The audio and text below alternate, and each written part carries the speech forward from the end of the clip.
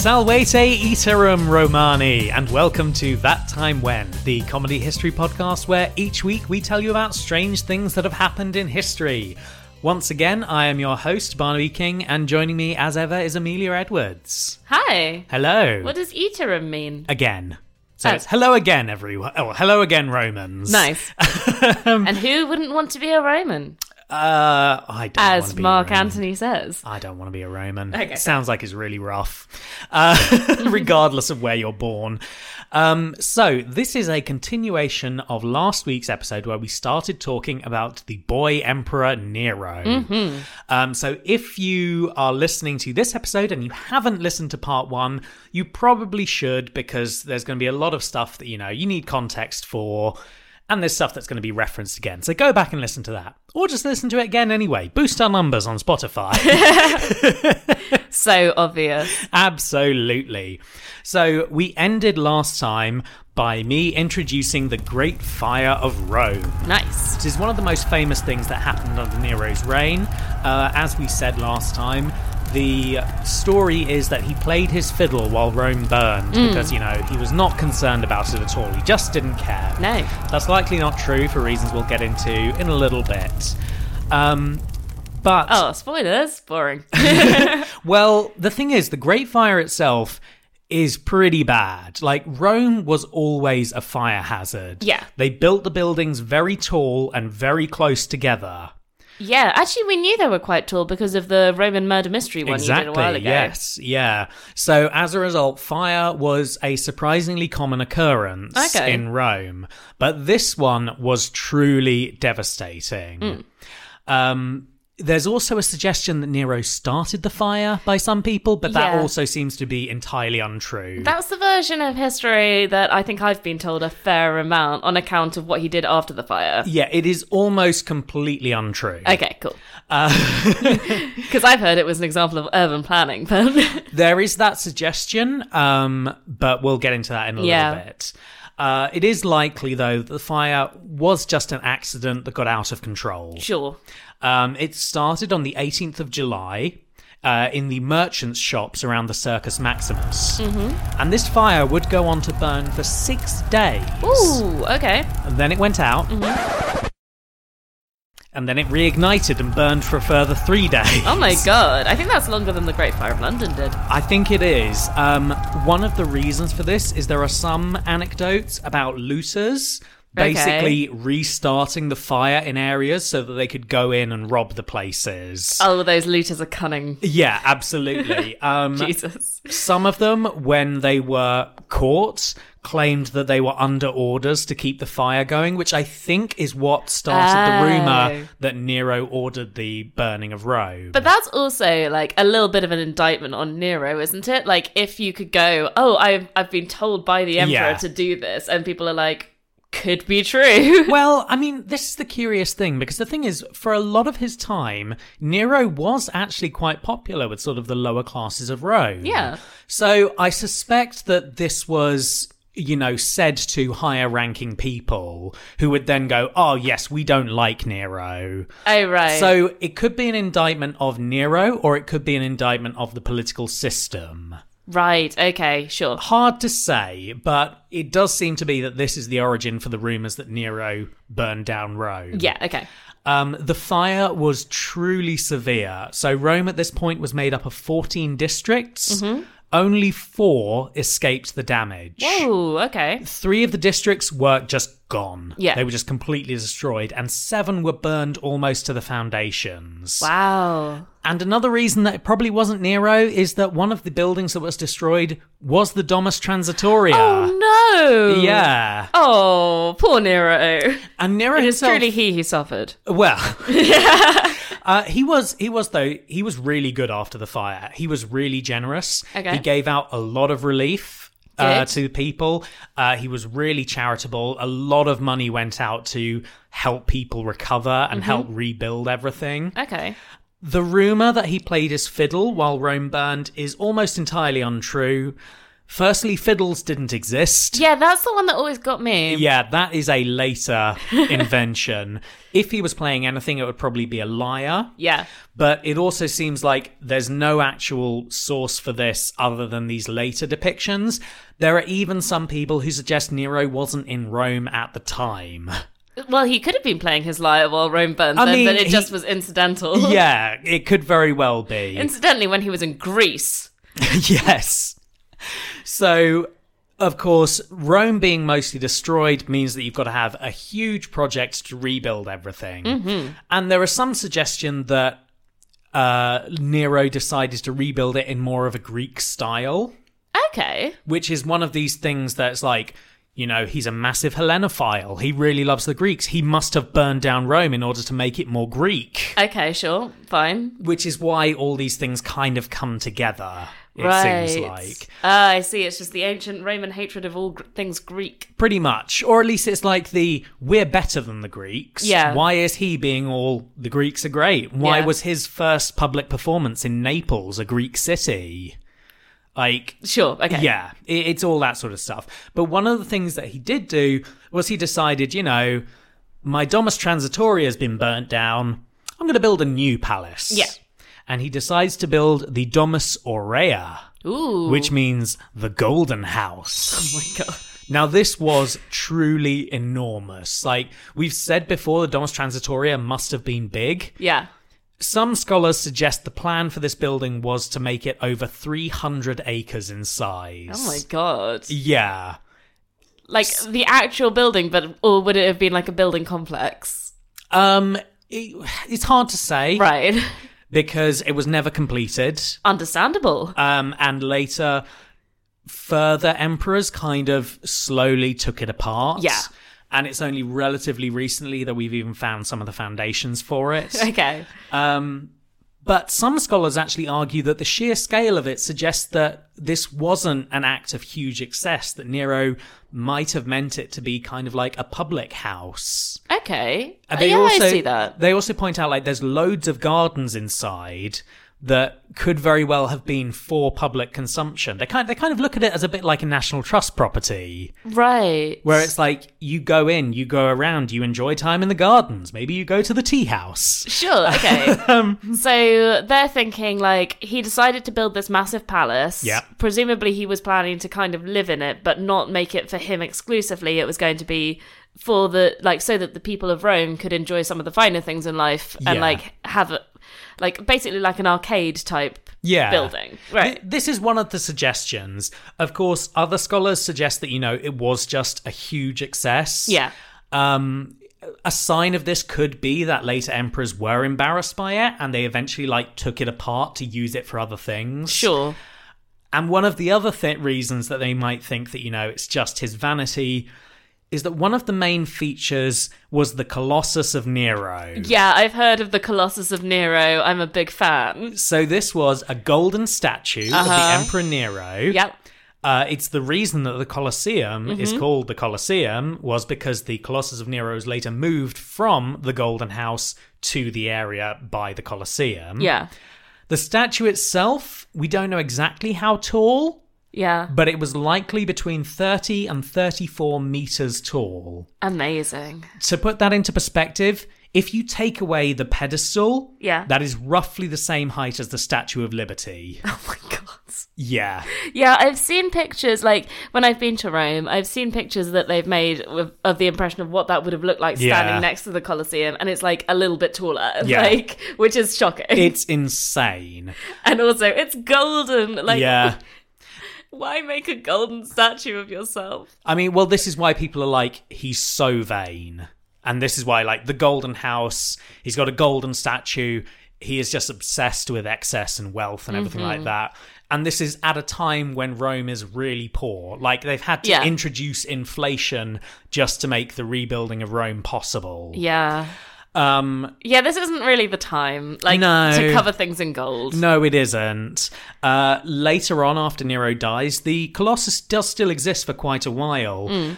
they changed the face to make it Helios, the sun god, instead. Understandable. And that's when they move it to next to the Colosseum. And to do this, they get 24 elephants to pull it. Yeah. What? Yeah. That is a shocking number of elephants. Yeah. Which, like... I can't imagine 24 elephants all in the same place, even. I mean, I can't. And the thing is, Rome is known for having quite narrow streets. Yes. Like, they must have gone single file. That's surely the only way they could do it, unless they just tore down buildings to create a path. No, actually, I might have an explanation about this. Yeah? So, the thing was that the big palace that he did build was on, like, one of the major hills. Obviously, it was on 3 of the major hills. But, like, one of the major hills is right next to the Colosseum. Right. So it is possible that you would have... It wasn't a really long distance. Yeah. It was just really heavy. Yeah. And I guess you could just knock through a few rooms and take it rather than having to drag it through the streets. And that helps you to destroy this stupid building. Absolutely. The Golden House was a ridiculous idea. Yeah. Like, regardless of whether or not it was just for him or for the public, it was... Yeah. It was such a stupid idea, especially, as we said, at a time when Rome is comparatively quite poor. Yeah. But this is a thing. Nero does seem to really give in to excess a lot. Like, you remember I mentioned last week about the one war that happened during his reign? Yes. So that was a war against the Parthian Empire, which was kind of Rome's big rival for many, many years. Where are the Parthians? You kind of think of Iran and areas around it. Okay, so like Persia type area. Yeah. Okay, cool. Yeah. Now, the two of them, the Romans and the Parthians, were basically fighting over Armenia. Cool, of course. Yeah, because Armenia was one of these places that was semi-independent but had a client king under Rome. Right. And Parthia was like, no, we want to have our client king there. Sure, okay. So Rome, like Nero did have soldiers sent out from Rome, and they basically failed at every military occupation they tried. Great. Like, this was not a war that went well militarily for Rome. And eventually they kind of stopped fighting and it became a war of diplomacy instead. Okay. So when the war ended in 63 CE, it was done entirely through, like, back alley dealings. Okay, cool. And Armenia actually, like, they'd managed to keep a hold of the client king that Parthia had installed. Mm.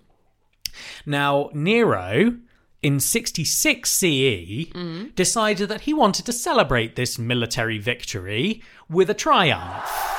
Wait, but they lost, didn't they? Well, they didn't lose. They technically won, but they only won through diplomacy. Right, okay. Like, Rome gained no land. Great. And this is the thing. A triumph is meant to be a huge military victory. You're meant to have come back having taken new lands, and you bring back the stuff from the new lands that you've conquered. You bring back, like, a load of gold and slaves and stuff. Yeah. So Nero, he does the normal thing, which is he gets the ruler of the area that's now conquered to come to him as a sort of like, I'm so powerful, this king must come to me. Right. He makes a huge spectacle of it. He spends so much money making this lavish triumph, and everyone just goes, what the hell are you doing? Yeah. We are poor right now, and this is nothing. Yeah. So this really backfires for him, but it's just that more example of just Nero being excessive and performative. Right. So he's basically trying to be like Augustus and do all the really big stuff that you're supposed to do that's like helping, like entertaining the people. But he's not judged the political climate at all. Well, it's not just that. He's not trying to do it. He's trying to perform it. Right. The Neronian period, as it's known, is kind of known for being this period of, like, high acting in everything. Because Nero was so heavily into the arts, that was the thing that really flourished under him. Yeah. Everything was performative. Everything was dramatic. Like, I already mentioned Octavia about how she learned to play her role as his wife. Okay. And it seems like that was just the mood of the empire.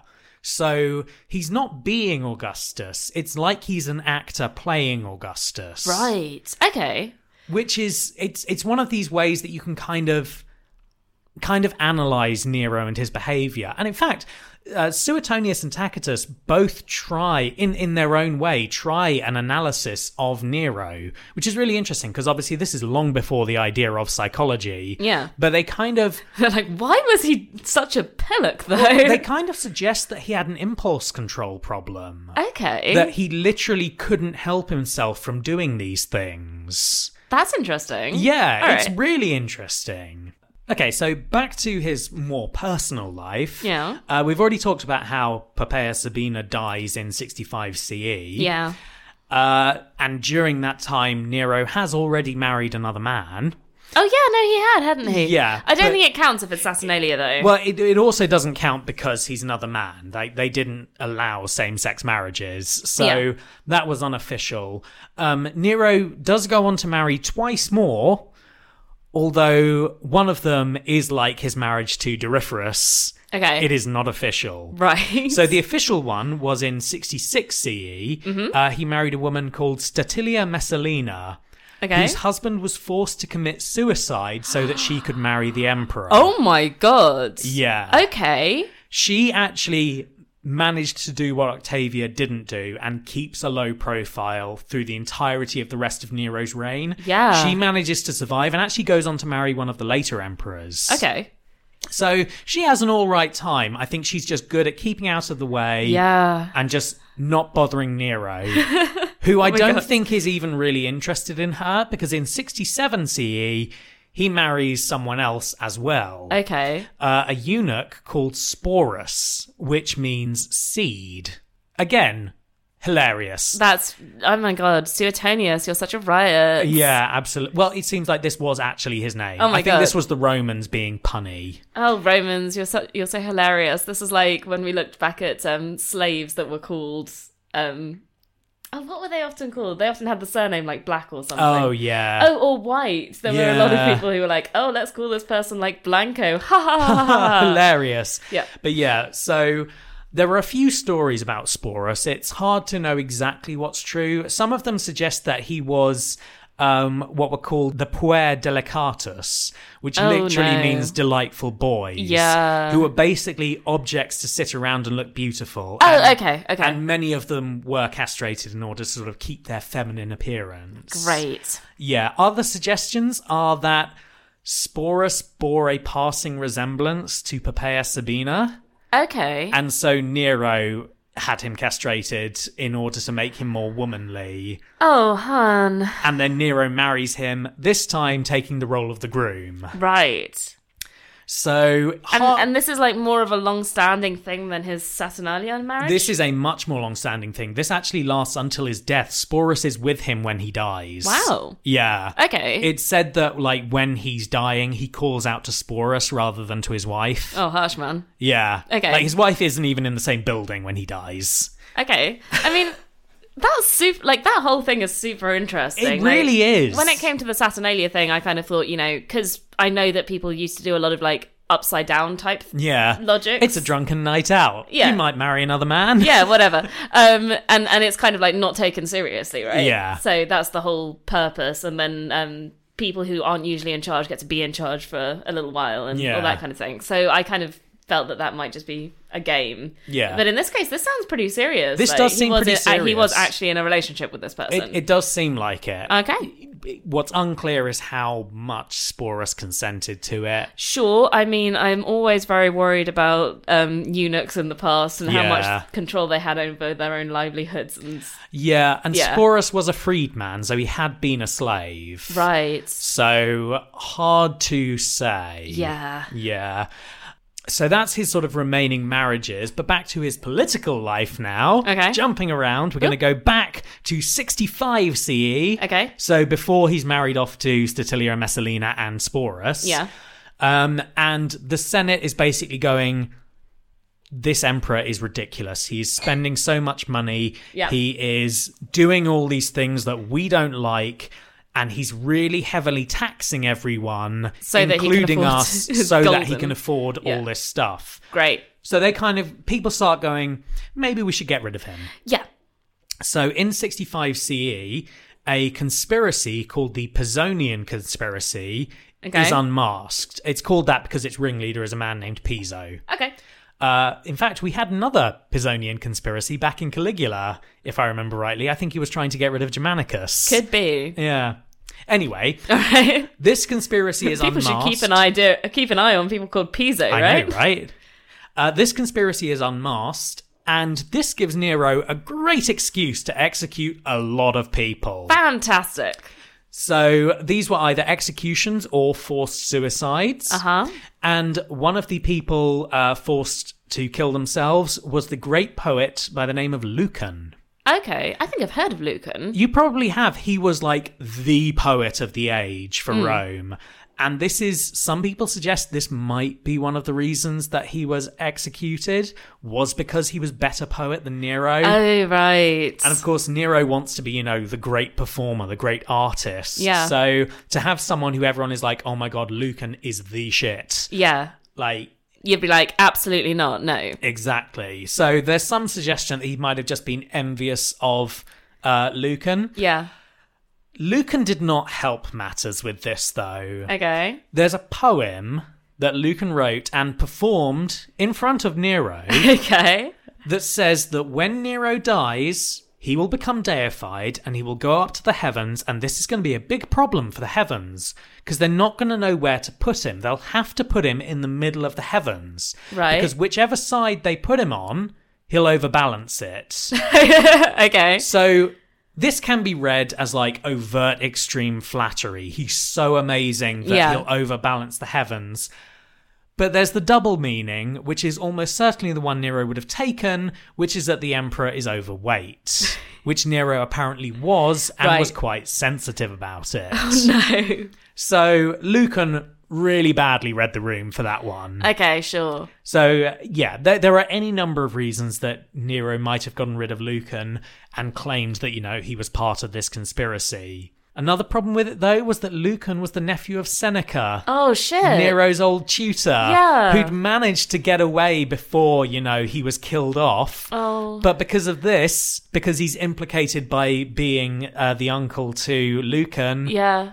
Seneca is asked to kill himself as well. Oh, hun. Yeah. And he'd managed to do so well. I know. It's so bad. That sucks. I mean, there's always this feeling in Roman history, like, how can you thrive and then manage to live until you die naturally? And it seems very hard to do. Yeah, it is incredibly hard to do.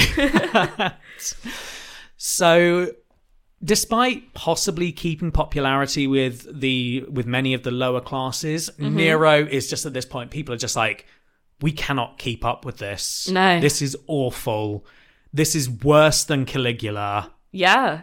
We need to get rid of him. But interestingly, Nero's downfall actually marks a kind of change in Rome, because his downfall doesn't come at the hands of the senators or even the Praetorian Guard.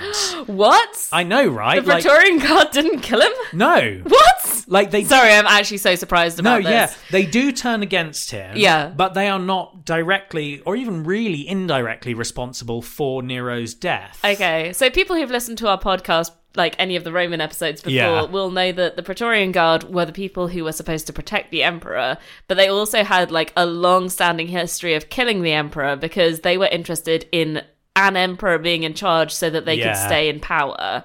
They weren't interested in an individual emperor. And they also, all they wanted was the emperor to, keep them in their money, make sure that they were well looked after. So as soon as the emperor starts looking like he's not going to do that, they're like, we need a new emperor. Yeah, basically. And we're near him and we have all these weapons. It makes a lot of sense.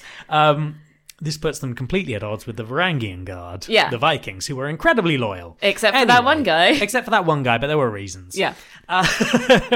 Okay, so Nero's downfall actually comes at the hand of his provincial commanders. Okay. Because they in the provinces are getting really sick of all these really high taxes coming from Rome. That makes sense. And they're not seeing any of the rewards from it because they're not there for any of the exciting stuff that's going on. Exactly. Right, okay. So in 68 CE, a man by the name of Gaius Julius Vindex. Ooh. He sets up a rebellion. He's pretty cool. So he's a governor in Gaul. Okay. His name, Vindex or Windex. Yeah. It actually means Avenger in Latin. What? Yeah. Windex means Avenger? Yeah, Vindex or Windex, depending on how you pronounce it. I mean, I'm thinking Windex because I'm certain that's something that you use to clean your windows. It is, yes. That's incredible. But either way, yeah, it means Avenger. So it's like, if you're going to have someone to start off a rebellion, that is a cool one to use. Yeah. Just for the name. That's a very Gaulish sounding name. Like, that would fit right in with Asterix and Obelix. Yeah, it really would, wouldn't it? Yeah. Unfortunately, Vindex was not successful and he was forced to commit suicide. Oh, damn. Yeah. Not Windex. The Roman army... How am I going to clean my windows now? The Roman army crushed his army, but he was instrumental in the downfall because when he was starting up his rebellion, he managed to get on his side another governor called Servius Sulpicius Galba. Nice. Now, Galba was the governor of Hispania Tarraconensis, which was the largest of the 3 provinces that made up Hispania, or Spain. Cool, okay. And after Vindex died, Galba managed to kind of use this to go, we're being treated really badly, yeah. And if we complain, we are being killed. We all need to rise up. Yeah. So he manages to get so many of the other commanders, most notably 2 called Otho and Vespasian, who were governors in Gaul and Judea, respectively. I know Vespasian. Yes. So we'll get onto them a little bit. Don't worry, I won't spoil things. Yeah, I'll briefly talk about them. But basically, they all rise up with all the other provincial commanders, get their armies together, and are like, we are going to march on Rome and forcibly get rid of Nero. Cool. So at this point, the mood in Rome is a little bit tense. Really? Because publicly they're meant to be, loyal to the emperor and to Rome, and they're kind of like, but we've got this army coming. Yeah. And we don't like Nero. Yeah. So the first thing that happens is the prefect of the Praetorian Guard publicly announces his support for Galba. Oh, wow. Yeah. Okay. And the Senate begin to debate their own loyalty. Right. So one of the first things they do is they remove Galba's status as a public enemy, which he had been named when he first started rebelling. Okay, but now they're like, we're neutral. Well, no, because the thing is, they know they've got to come down on one side or the other, but they don't know what to do. Because the thing is, Nero is the last of the Julio-Claudians. Yeah. And there were many loyalists and people who were like, this is tradition, the line should be preserved. Maybe we could just, not kill him, but just, take him down from being emperor. And he actually seems to kind of toy with this idea. Okay. Nero, he suggests that he could just be the prefect of Egypt. Sure, okay. But he didn't want Greece? No, he wanted Egypt, apparently. All right. I mean, he'd done a good Nile expedition, apparently. So. Yeah. The thing is, though, the Senate kind of go, no. Ultimately, they were like, no, we're not doing this. We're not going to keep him. We're just going to get rid of him. Sure. So Nero decides, my position is bad. I'm going to flee. I'm going to get together some loyal soldiers and we're going to go to Ostia. Sure. That's not very far away from Rome, but sure. It's really not far away from Rome, and also he cannot get enough soldiers who are loyal to him. Yeah. So he's like... That's so sad. It's kind of like he's gone to the docks having told people to meet him there, and no one's there. No. So he goes back to the palace. Oh. And everyone's gone. Oh, no. Oh, no. Out of this massive, massive palace. Yeah. So he's kind of like, hey, is anyone there? He manages to get together 4 imperial freedmen, including Sporus. Okay. Oh, I'm worried about Sporus already. Don't worry. Okay. I will tell you now, Sporus comes out fine. Okay, good. So he managed to get these 4 imperial freedmen. He's like, you're my imperial freedman. You need to be super loyal to me. Come on, we're all going to flee together. Okay. So they run away and find sanctuary in the villa of another imperial freedman called Phaon. Okay. And it's here that he receives the news that the Senate has declared him, Nero, a public enemy. Whoa, okay. So now he's kind of like, he's got nowhere to hide. Yeah.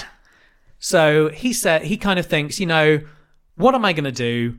I'm going to be dramatic one last time. I am going to take my own life. Okay. Which is kind of one of the only Roman customs that he actually falls in line with through most of his life. Yeah. Suetonius writes that as he's kind of debating with himself whether or not to do this, he's pacing up and down saying, what an artist dies in me. Oh, hun. Nero is dramatic even to the end. And I love that he's worried about his artistry rather than... It's not like, oh, my country, what have I done to my country? No. He's really concerned about, how much of a great performer he is and how the world is going to lose him. Oh, no. What a shame. Yeah. He decides, though, eventually that, he has to take his life. Basically, it's kind of either he takes his life now or he goes back to Rome and is horribly murdered. Yeah. No, it makes sense. Yeah. And it's the honourable Roman thing to do. It is, yeah. Even though normally he doesn't really care for that. But, like, he's going to do it for this one. Yeah. So he tries to commit suicide and doesn't manage to do it. So he asks one of his freedmen if they could do it first and show him how to do it. Oh, come on! I know, right? It's like an ultimate last dick move. Oh, yeah. Fortunately, the freedmen all refuse. Oh, good. Oh, that makes me happy. Yeah. So he kind of, in despair, he has another go at it, tries to stab himself, can't really do it, and he's just like, can one of you just stab me? Yeah. And one of the freedmen gladly takes the sword and stabs him. Yeah. So Nero dies, and with that, we have the end of the Julio-Claudian dynasty, the first great dynasty of emperors. Oh, no. And Galba becomes the new emperor, which marks the next imperial dynasty, which is known as the Year of 4 Emperors. Oh, God. But that is probably the topic for another time and brings us to the end of our story about Nero. Nice. I don't know entirely what to think of him. I definitely think he was worse than Caligula. Oh, 100%, yes. Yeah. I think there's definitely, things that are going to have been exaggerated or in some cases outright made up. There's a lot of stuff which suggests, though, that he was genuinely just an awful person. Yeah. And this is why it seems like he went downhill so far after, all those good influences went away. Yeah. Because then he was just ruled by himself, and himself was bad. Yeah. So it sounds like he was really just ruled by what he wanted to do at the time. Yeah. He liked decorating things gold. Yeah. Unlike any other rulers that we could think about. And he was clearly taking a lot of money from the public purse to do that. Yep. Which might upset people, perhaps. I mean, it might well do. Especially if, there's been a great tragedy, a lot of people have died, and you're just kind of partying. Yeah, and the economy has taken a bit of a hit because of said tragedy. And yet you're just, throwing money away at useless things. And, you're decorating your own home and not necessarily paying attention to others. Exactly. I wonder why it is that I decided to do this topic. I have no idea, but in the future we're going to re-listen to this and be like, what was that about? I know, right? I know. Because there is one episode where we make one joke and it's definitely about something political that had just happened and I cannot remember what it was. Oh, I kind of enjoy that though. Yeah. So thank you very much for listening to That Time When. You can follow us on Twitter at ThatTimeWhen4 and suggest episodes to us at ttwpod@gmail.com. If you're following us on Spotify, it would be amazing if you could give us a 5-star review and help us get our stories about completely irrelevant politics out to other people. And as always, thank you to Kevin MacLeod for our theme song, Anachronist, as well as any other music Barnaby has used in this podcast. And thank you for listening. Now go out, invest in eels, and rise up, provincial commanders! Bye!